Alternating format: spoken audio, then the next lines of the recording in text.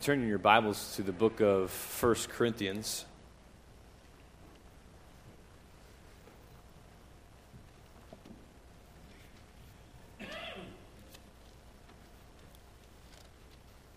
And I should say something before I begin this evening. It's not an apology, I guess, but maybe it's a warning that I have sought to relieve myself throughout the semester, that when I get asked to speak, every 3 weeks or once a month or something like that, it always takes me quite a while to figure out what I'm going to speak on. And that actually usually takes up most of my time because there's a lot to choose from. But what I've done is I've thought, okay, I'm just going to pick a book, and every time I get asked to speak, I'm just going to do the next passage in that book. So you guys are not going to be surprised when I get up to speak over the next couple weeks, but we're going to be in 1 Corinthians every time. So every time I come up to speak until we get to chapter 16 and whatever the last verse that is, that's what it's going to be. Rain or shine, snow or whatever types of weather we get. So 1 Corinthians, this evening, that wasn't the apology. The warning was that this is going to be heavily background oriented into the city of Corinth. We're going to be flipping through the book and just seeing some clues as to who Paul was writing to, why did he say the things that he said, and so hopefully it'll be helpful to you, just to kind of maybe help you in your thinking of when you come to a book, how to go about studying it and understanding it for yourself. Because the reality is you don't have to depend on myself or Pastor Joey or Pastor Mike to teach you the Scriptures. You can know for yourself by using principles and such things. So before we begin, let's ask the Lord for His help, and then we'll start. Father, thank you for your word, for working through certain individuals to spread your gospel to faraway places and bring sinners to repentance. And I just ask that those people in history would, specifically Paul in the book of 1 Corinthians, would be a help to us, would be an example to us as we seek to live as followers of yours, and those who are trying and seeking to influence our culture for the gospel of Jesus Christ. For it's in your Son's name that I ask these things. Amen. All right, I'll go ahead and read 1 Corinthians chapter 1, just the first 3 verses. We're going to be looking at those just briefly this evening. Paul, called by the will of God to be an apostle of Christ Jesus, and our brother Sosthenes, to the church of God that is in Corinth, to those sanctified in Christ Jesus, called to be saints together with all those who are in every place, who call upon the name of our Lord Jesus Christ, both their Lord and ours. Grace to you and peace from God our Father and the Lord Jesus Christ. We get the historical account of Paul bringing the gospel to the city of Corinth in Acts chapter 18. But before we look at that, I just want to give you an understanding of Corinth as a city. As far as any other book goes that's included in our Bible, in order to rightly understand the message of each book, we must know the historical background and context in which our author wrote. And if you read any commentators on Paul's letter to the Corinthians, they will say that for 1 Corinthians, in particular, our knowledge of the various sociological, economic, and religious factors of the city of Corinth have a profound influence on our understanding of the letter, why Paul says the things he does. And so it's really important for us to just hit some highlights of the city of Corinth, where it was, the religious factors in the city and the society at large. So Corinth was an important city. It was at the heart of an important trade route to get from Italy to Asia, north, south, Greece, anywhere in there. Most people were going to come through this main route. It was a Roman city that had deep Greek roots, and the city became prosperous and diverse. And because of its promise of economic success, the city attracted rich, poor, slave, free, Jew, and Gentile. Now, with this city attracting all these kinds of people, Corinth was basically a melting pot with older and newer religions flourishing side by side. Corinth was stocked full of all kinds of cults, all kinds of gods. In Corinth, there wasn't one temple. There was a temple for each and every single god that this city worshipped. And in the ancient world, people did not choose one god over another. Instead, they would worship as many deities as they could, and they didn't believe that worshiping many gods would detract from worshiping any one single god. And this is the culture that Paul is writing in. The city, pluralism was the culture's climate in which they lived. And thus, you can imagine, Christians stood out because of their exclusive devotion to God and Jesus Christ, as Paul will reference in chapter 8 of the book. And you might think, well, if there were Jews in this city, don't you think Christians had a little bit of a, similar understanding of, since Jews were monotheists and worshipped only one God? Well, even Christianity stands out amongst Jewish identity. Because Jews were still keeping certain, they would still worship at the temple, they would still require circumcision, they would still practice certain purity laws. And believers, they were even out of step with the social and cultural foundations of a Jewish society. And Christians differed from both Jews and Gentiles. There were no temples, there were no priests, there were no sacrifices in Christianity. The distinctiveness of Christians made it very tempting for these Corinth Christians to compromise with the culture that was surrounding them, and this is what we see. We see evidence of this compromise later in 1 Corinthians. The society of Corinth at large, not only were various older and newer religions flourishing side by side, but as often as any booming trade city, sin and religion also flourished side by side. Corinth had such a reputation for its sexual immorality that there was a certain phrase coined that to act like a Corinthian was to commit fornication.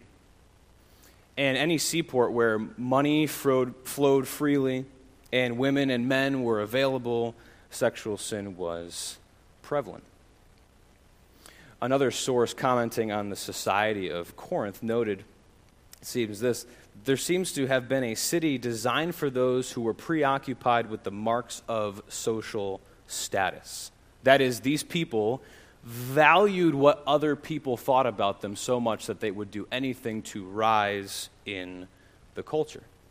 And in this society where people-pleasing and the necessity for good social status was so important, the problem was that the bar for one person's social status might have been high, and you go to someone else, and their bar for their thought of you might have been very low. And what this did was it created an internal restlessness for every person in the society to desire greater social status or dignity that they thought that they deserved. So in a society like this, put all of this evidence together, right? And what do we get? Well, Paul was almost writing to our modern-day New York City, Los Angeles, or Vegas.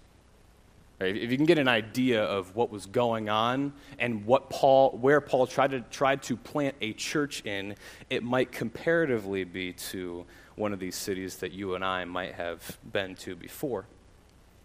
And few Christians could have been unaffected by the dominant culture that surrounded them. I mean, even if they absorbed its values only subconsciously. The scattered pieces of evidence from the book of Acts and what it tells us about Corinth, from 1 Corinthians and also Romans, suggest that the church that was inside Corinth was actually a reflection or a mirror of the pagan city itself. And the picture that this letter paints for us, the things that Paul is going to write about and discuss, shows us that the church is made up of predominantly a Gentile community. As foreign pagans brought their brought to the Christian faith a Hellenistic worldview, meaning that there was many gods. Okay, a Hellenistic worldview, they have Greek roots. Okay, they do not know anything of a monotheistic religion, and they begin to bring this into their Christian faith and sort of tack on their Christianity onto another one of their religions or their gods that they worshiped.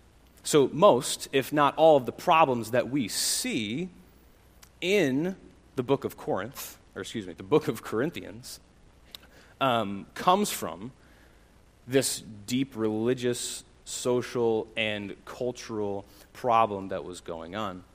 And I like this summary that I came across, and it says this: although, speaking of the Christians in Corinth, although they were the Christian church of Corinth, an inordinate amount of Corinth was yet still in them, emerging a number of attitudes and behaviors that required medical surgery without killing the patient. And so this is what Paul is seeking to do with the letter of Corinthians.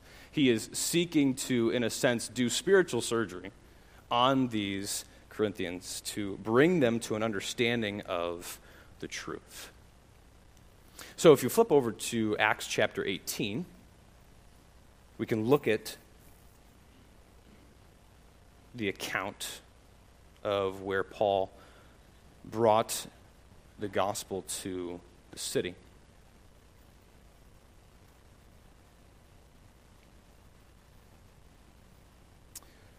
Acts chapter 18, verses 1 through 4. It says, after this, Paul left Athens and went to Corinth, and he found a Jew named Aquila, a native of Pontus, recently come from Italy with his wife Priscilla, because Claudius had commanded all the Jews to leave Rome, and he went to see them. And because he was of the same trade, that being tent making, he stayed with them and worked, for they were tent makers by trade. And he reasoned in the synagogue every Sabbath and tried to persuade Jews and Greeks. Okay, so this might be a new fact to some of you this evening.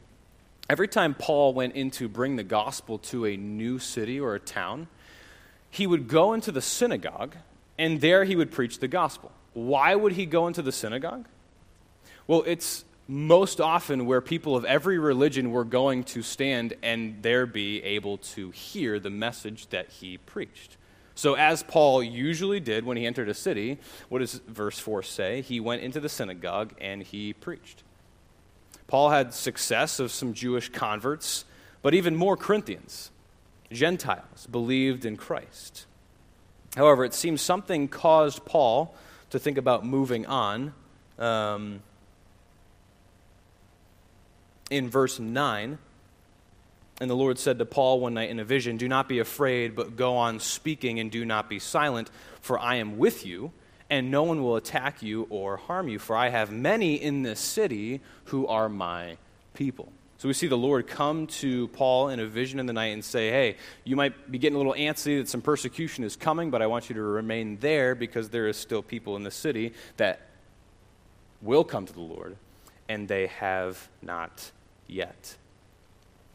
So Paul's occasion for writing. Why does he write this letter to these believers in Corinth? Well, we see that Jewish persecution did end up rising, and Paul therefore fled. In verse 18 of Acts chapter 18, after this, Paul stayed many days longer, and then he took leave of the brothers and set sail for Syria and took with him Priscilla and Aquila. So between the time that Paul left and the writing of 1 Corinthians, many things had taken place in the church at Corinth. Some for the better, but a lot for the worse. Apollos and possibly Peter visited the church at Corinth, and they ended up causing unintended problems, as we'll see later in chapter 1 when we get there in a couple weeks, whenever I speak next.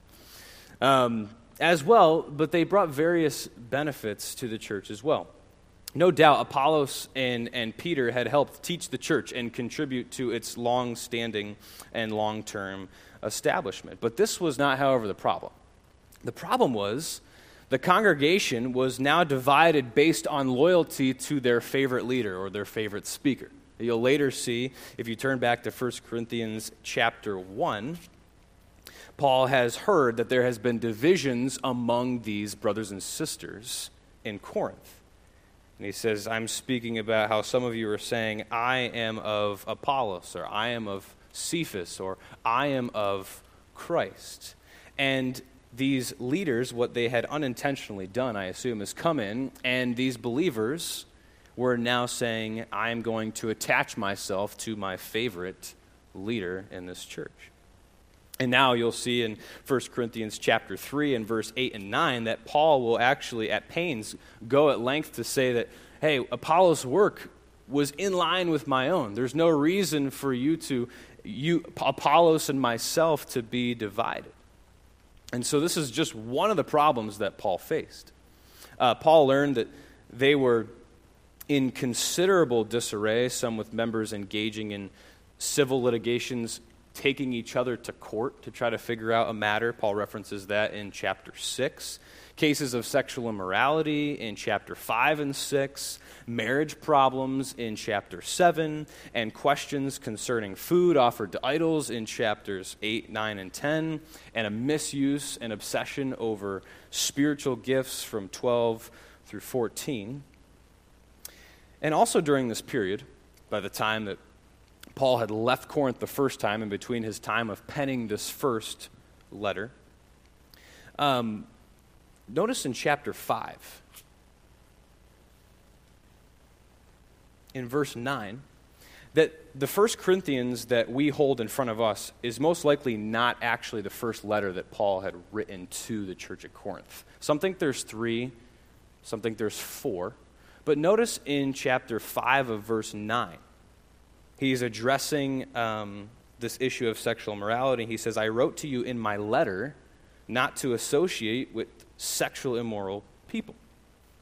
And so it seems as though during this departure when Paul had left Corinth the first time, between writing this first letter, that Paul had written a previous letter, probably 1 Corinthians, right? We probably hold 2 Corinthians in our lap, in which he clearly expressed his concern for the way that these Christian Corinthians were associating with those who were practicing things that were not pleasing to the Lord, and something that 1 Corinthians is actually the follow-up letter to clarify the things that they actually misunderstood in that first letter that Paul wrote to them.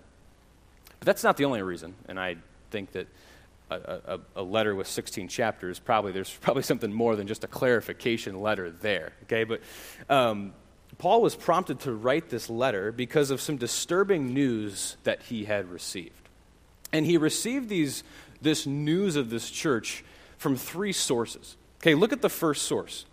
In chapter 1 and verse 11, Paul has heard a report from Chloe's people. He says, for it has been reported to me by Chloe's people that there is quarreling, or there's division among you. Okay, we go on, and Paul actually addresses this division. It's the longest issue that he spills his ink on for 4 chapters, all the way to chapter 4 and verse 21. Paul's addressing this issue of division. Another issue that he might have heard from Chloe's people is the issue that we see in chapter 5 and 6, and then chapter 11 and in 15. But if you would, look at chapter 7. There's almost a clean dividing line down the middle of this book. 1 Corinthians chapter 7. Notice what Paul says in verse 1. He makes a little bit of a shift here. He says, now concerning the matters about which you wrote. Okay, so Paul, from chapter 1 to chapter 6 of verse 20, he's actually been addressing issues that he has overheard. Or from Chloe's people, they have actually told him these things. But now, he's gotten a letter with something in it from the Corinthians, and now he's going to address from chapters 7 to 16 issues that the Corinthian church actually wrote Paul and asked him about. And you might ask, well, how did Paul get this letter? I'm glad you asked. Turn over to chapter 16. Chapter 16 and verse 17. Paul says this in his final greetings and instructions. He says, I rejoice at the coming of Stephanas and Fortunatus and Achaicus, we'll go with that, because they have made up for your absence, for they refresh my spirit as well as yours. Give recognition to such people. Okay, I think it would be fine and safe to say that in these these gentlemen's hand, they might have held the letter from the Corinthians that Paul is now from chapter 7 to 16 addressing. Lastly, the last source is Paul had clearly talked to Apollos about the issues going on at the church, if you're still in chapter 16 in verse 12. Now concerning our brother Apollos, I strongly urged him to visit you with the other brothers, but it was not at all his will to come now.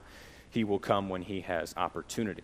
So if Apollos went and actually spoke and taught the church at Corinth for a while and then has seen Paul since then, most definitely they would have talked ministry, because that's what guys do when they get together and serve in ministry. They talk about the good times and the bad times. So here's a rough outline of the letter. So in chapters 1, verses 1 through 3, we have a little bit of a greeting. It's a staple of Paul's. And then from verses 4 to 9 of chapter 1, there's a thanksgiving. And then chapters 1 to 6, Paul addresses those issues that have been reported to him, something that he might have already known. From chapters 7 to 16, Paul then addresses the issues that were included in that letter that the Corinthians had written to him. Okay, so with the time we have left, let's just look at verses 1, 2, and 3. Hopefully that was helpful to you as you now think about the letter of Corinthians and you want to, get through it a little bit faster than what we'll get through in our time together. But let's look at 1 Corinthians chapter 1 through 3. Paul, called by the will of God to be an apostle of Christ Jesus, and our brother Sosthenes, to the church of God that is in Corinth, to those sanctified in Christ Jesus, called to be saints together with all those who in every place call upon the name of our Lord Jesus Christ, both their Lord and ours. Grace to you and peace from God our Father and the Lord Jesus Christ. So almost all letters that were written from the Greco-Roman period begin with a threefold greeting, or a threefold salutation. Every time I hear the word salutation, I think of Charlotte's Web. Everybody else probably thought the same. Now you'll never hear it again. So in this threefold salutation, there is often the name of the writer, the recipient, and then a short greeting. So here we have in verse 1, Paul, the writer. Verse 2, to the church of God that is in Corinth. And then there's a little semicolon if you're holding an ESV at the end of verse 2, and there's a short greeting. And so for Paul, he follows this Greco-Roman pattern of this writing of a letter. So what I want to do is just look at these verses in that pattern right there. We'll look at the writer, the recipient, and finally the greeting. So verse 1, Paul, called by the will of God to be an apostle of Christ Jesus, and our brother Sosthenes. In identifying himself, Paul draws attention to the fact that he is an apostle. He's an agent or a messenger of Christ Jesus. Now, most likely, the reason for this is due to the fact that the Corinthian church was actually currently at odds with Paul. Okay, they did not like the certain restrictions that he was putting on their ethical behavior. Okay, remember, if you're located in a society and you live in a society where people basically give no cares as long as you worship as many gods as you please, people give no cares at how you actually carry out your religion in day-to-day life, how you actually use your body. Okay, Paul will address in chapter 6, the body is for the Lord. Right? He'll go on to speak about these things. And so they were actually at odds with Paul. They are seen as judging him in chapter 4 and examining him to make sure he's actually an apostle later in chapter 9. And later in chapter 4 and chapter 9, Paul will actually present further evidence for his apostleship. He says, I founded this church. I've seen the risen Lord with my eyes. I am an apostle. Paul, right out the gate, he asserts his vocation. I am an apostle. And he attaches it to the will of God, to the authority of God. And given the current tension between the Corinthians and Paul's emphasis here about his apostleship would not have escaped the notice of Corinth. Notice the three things that Paul does here in this short verse. Paul's apostleship is, first of all, by divine call. He says, Paul, called by the will of God to be an apostle. Paul was called to be an apostle. Now, I don't think that Paul intended to make it seem as though he has the right to be called an apostle. You know, he's starting out a letter like, I'm going to let these guys have it. Like, look, I'm Paul and I'm an apostle, and I have earned the right to be called that. I don't think that what Paul is getting at here, because later in chapter 15, he actually makes it clear that he's not even worthy to be called an apostle. Rather, I think what Paul does here is he is insisting that his calling or his divine vocation, okay, his apostleship, is just as what he will say in verse 2 of believers, called to be saints. Just like Paul was called on a mission, you and I as believers, cannot with Paul, we're called to be apostles, okay? We have been called to do something, and that is to live holy lives. No second thing that Paul does. He attaches his calling as an apostle as a divine calling. His apostleship is by divine origin. Now, this might seem redundant, okay, but I think we should look deeper here at what Paul's trying to do as he's introducing this letter. Paul is thinking much further back than simply his calling in Acts chapter 9 when Jesus appeared to him, knocked him off his horse, and says, you're now going to be my servant to Gentiles. For Paul, salvation itself was its point of origin. Therefore, its certainty, his salvation, his occupation as an apostle, it was from God and ordained by God. God was the one responsible for Paul's salvation and his vocation.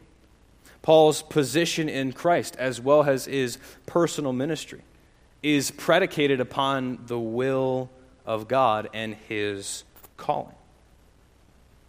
And it is because of this call, based on God's will, that fills the apostle with such confidence in his ministry. It also leads to the apparent ambiguity that so many people find hard to understand and reconcile about Paul, because sometimes, on one hand, you might remember from Paul's writings, Paul can be completely putting himself down in humility. Right? I'm one untimely born. I am the least of all the apostles. I persecuted the church of Christ. But on the other hand, he can be absolutely unyielding when it comes to his ministry. Right? It didn't matter if he was held to be burned at the stake or beaten. He was going to stand clear in the gospel and preach with everything that he had. He was not going to break. I think the only answer to this is the fact that both Paul's salvation and his calling as an apostle was not of his own choosing, but rather by the grace of God. So that this conviction produced in Paul a rare combination of humility, but yet unyielding resilience and boldness, can only be added up or chalked up to the grace of God. And if I could use Paul's conversion just as an illustration of you and I, we were all headed in a direction in our sin and would have kept going that way if it were not for the grace of God to knock us off our horse, turn us back around, set our feet upon a rock, save us, forgive us, and give us a new avenue of life. So that in one sense we might say, I am only what I am by the grace of God, but yet it is God and because of his work in my life that I can stand so confidently that I am his child. And lastly, what Paul does in verse 1 is his apostleship was rooted in a divine message, and that being the gospel. When Paul says, called by the will of God to be an apostle of Christ Jesus. What does that mean? For Paul to say that he was an apostle of Christ Jesus. Well, to be an apostle of Christ Jesus was just to be sent out by Christ with the responsibility to speak authoritatively the gospel. To post the fact, if you will, that Jesus had lived, died, and rose victoriously anywhere that it could be seen, and to establish churches. So that every time a church was planted, Paul's apostleship, his calling, his vocation, it was affirmed. For this was the way that the gospel would be visible. And this is what Paul was called to do. You'll notice at the end of verse 1, Paul, in addition to himself, tacks on our brother Sosthenes.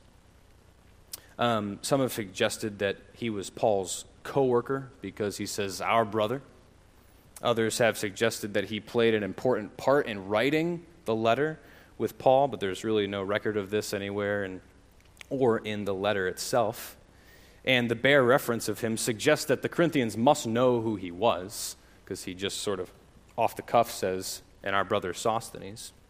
It's quite possible that this man was the ruler of the synagogue mentioned in Acts chapter 18 and verse 17, who was treated roughly by the religious leaders, and perhaps he later left Syria with Paul when Paul left Corinth. Look at verse 2. We've seen Paul as the writer. Now look at the recipient, the church at Corinth. To the church of God that is in Corinth, to those sanctified in Christ Jesus, called to be saints together with all those who in every place call upon the name of our Lord Jesus Christ, both their Lord and ours. Paul, first of all, communicates to his recipients, although they were not living as they ought, that they were God's. These believers were God's. To the church of God that is in Corinth. This is expressing the fact that these believers did not belong to Apollos.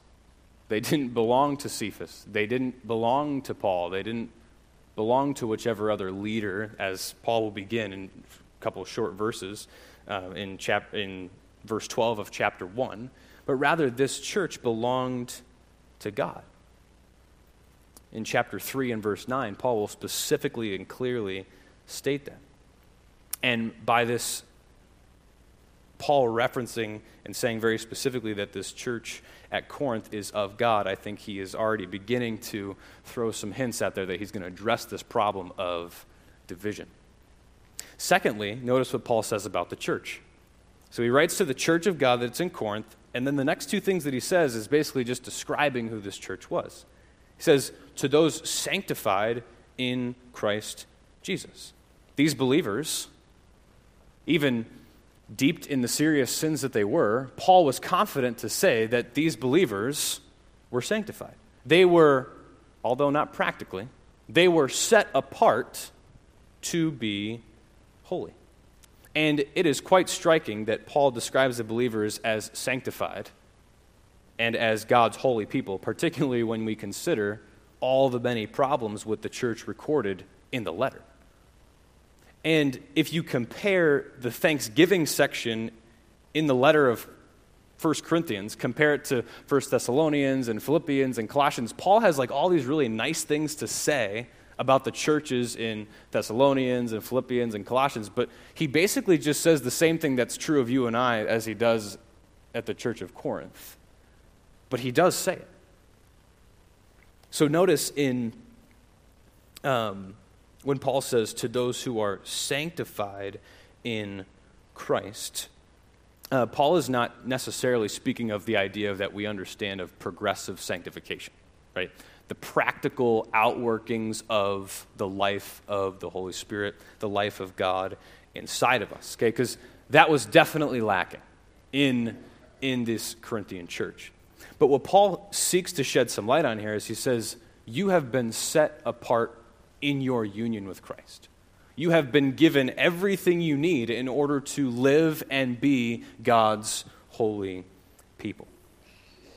Holiness, as you know and I know, but it's good for us to be reminded, holiness is part of God's intention of saving us. Ephesians chapter 1, verse 4. In him he chose us from before the foundation of the world to be holy and blameless. 1 Thessalonians chapter 4 and verse 3. Right? This is the will of God for your sanctification, and then he goes on, that you might be holy.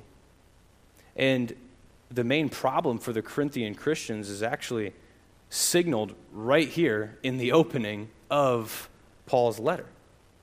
Right here in verse 2 of chapter 1. To the church of God in Corinth, to those who are sanctified, called to be holy. That the church in Corinth is God's church repeated 3 times, yet the Corinthians were still behaving as if they belonged to their city. And Paul's aim in writing this letter is to urge them to adopt a way of life more in accordance to their true ownership, and that was they belonged to God, not the city of Corinth. And I'll say it again, although they were the Christian church in Corinth, an inordinate amount of Corinth was yet still inside of them. And in too many ways, they looked far more like Corinth than they did God's people living in the city of Corinth. So they were God's, they were sanctified, and lastly in verse 2, they were a part of God's, I use a big word, but it really just means future, eschatological plan, okay, for all things. They were part of God's plan for the future. Notice this expression. They were called to be saints together with all those who in every place call upon the name of our Lord Jesus Christ, both their Lord and ours. This phrase, those who call upon the name of the Lord, just like the word saints, is just another way to relate to or refer to the name for Christians. If you look in Acts chapter 9, 3 times there, it speaks of believers as those who call upon the name of the Lord. Later in 2 Timothy chapter 2 and verse 22, again, Christians are referenced as those who call upon the name of the Lord. This phrase is used almost 20 times in the Old Testament to refer to those who are true worshipers of God. And Paul mentions that the Corinthians, with all of those who call upon the name of our Lord in every place. This was a key theme, okay? I don't know how many of you guys are up on your themes in Deuteronomy, okay? But this is a key theme in the book of Deuteronomy. The fact that the Lord was going to select a specific place for his people to call upon the name of the Lord. It's mentioned almost 10 times, over and over and over, repeated in the book of Deuteronomy. So this repeated reference is made that there is a place that the Lord is going to select, and it is here in this place that people from all nations will call upon the name of the Lord. Rather than referring to that place here in 1 Corinthians, Paul says that the Corinthians join those who call upon the name of the Lord in every place. This expression, those who call upon the Lord, upon the name of the Lord in every place, actually echoes Malachi chapter 1 and verse 11. Malachi chapter 1 and verse 11. For from the rising of the sun to its setting, my name will be great among the nations, and in every place incense will be offered to my name in a pure offering, for my name will be great among the nations, or another word for nations is actually Gentiles. says the Lord of hosts. In the context of Malachi, the Lord was frustrated over the way that he was not being worshiped as he ought. And so Paul, echoing this phrase, now speaking to these Corinthians, could possibly be saying that Paul, when he says, "You who call upon the name of the Lord in every place," was prophesying of the fulfillment of this future time in part, when the church was now partially fulfilling the coming day when Gentiles would be lifting their name in unison to the Lord. And Paul closes in 1 Corinthians chapter 1 and the end of verse 2. He says, "Both their Lord and ours." Now, for the sake of time, I will pause there and stop. But verse 3, I had a fun little way of remembering what verse 3 was. I am the youth pastor, so I had Paul's favorite emoji as verse 3. Okay, you guys know what emoji is? Right? We do this question for the teens to get to know them better. It's like, what's your favorite emoji? Okay. Paul, in almost every one of his letters, offers this greeting: "Grace to you and peace from God our Father and the Lord Jesus Christ." And we don't have time to get into that or unpack that, so we'll stop there. And let me just make this comment about maybe just something for us to think about in modern application. Although 1 Corinthians is a very occasional letter, right? Paul written for a specific purpose to a specific people with a specific issue that was going on, directed at the local needs of this church, it would be a mistake to regard it as, on that account, irrelevant to the things that you and I experience today. The heart of man does not change. And the principles on which Paul works to deal with these issues are what we need today. While the adversary uses different social, religious, and economic cultures of various ages to hinder the people of God, it seems to be that you and I are still experiencing the same problems that they were in Corinth hundreds of years ago.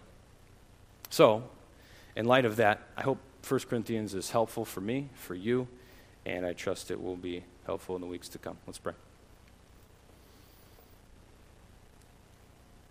Father, I ask that you would help us all to see the importance of our need to understand your word. And although it is hard to understand, I ask that we would remember that we are insufficient when it comes to understanding your word, and we need your help. So I pray that even this evening you would help us to apply this to our lives this week as we seek your face in prayer and the reading of the scriptures that we need for our daily lives to live holy and sanctified for you. I pray that you would help us. For it's in Christ's name. Amen.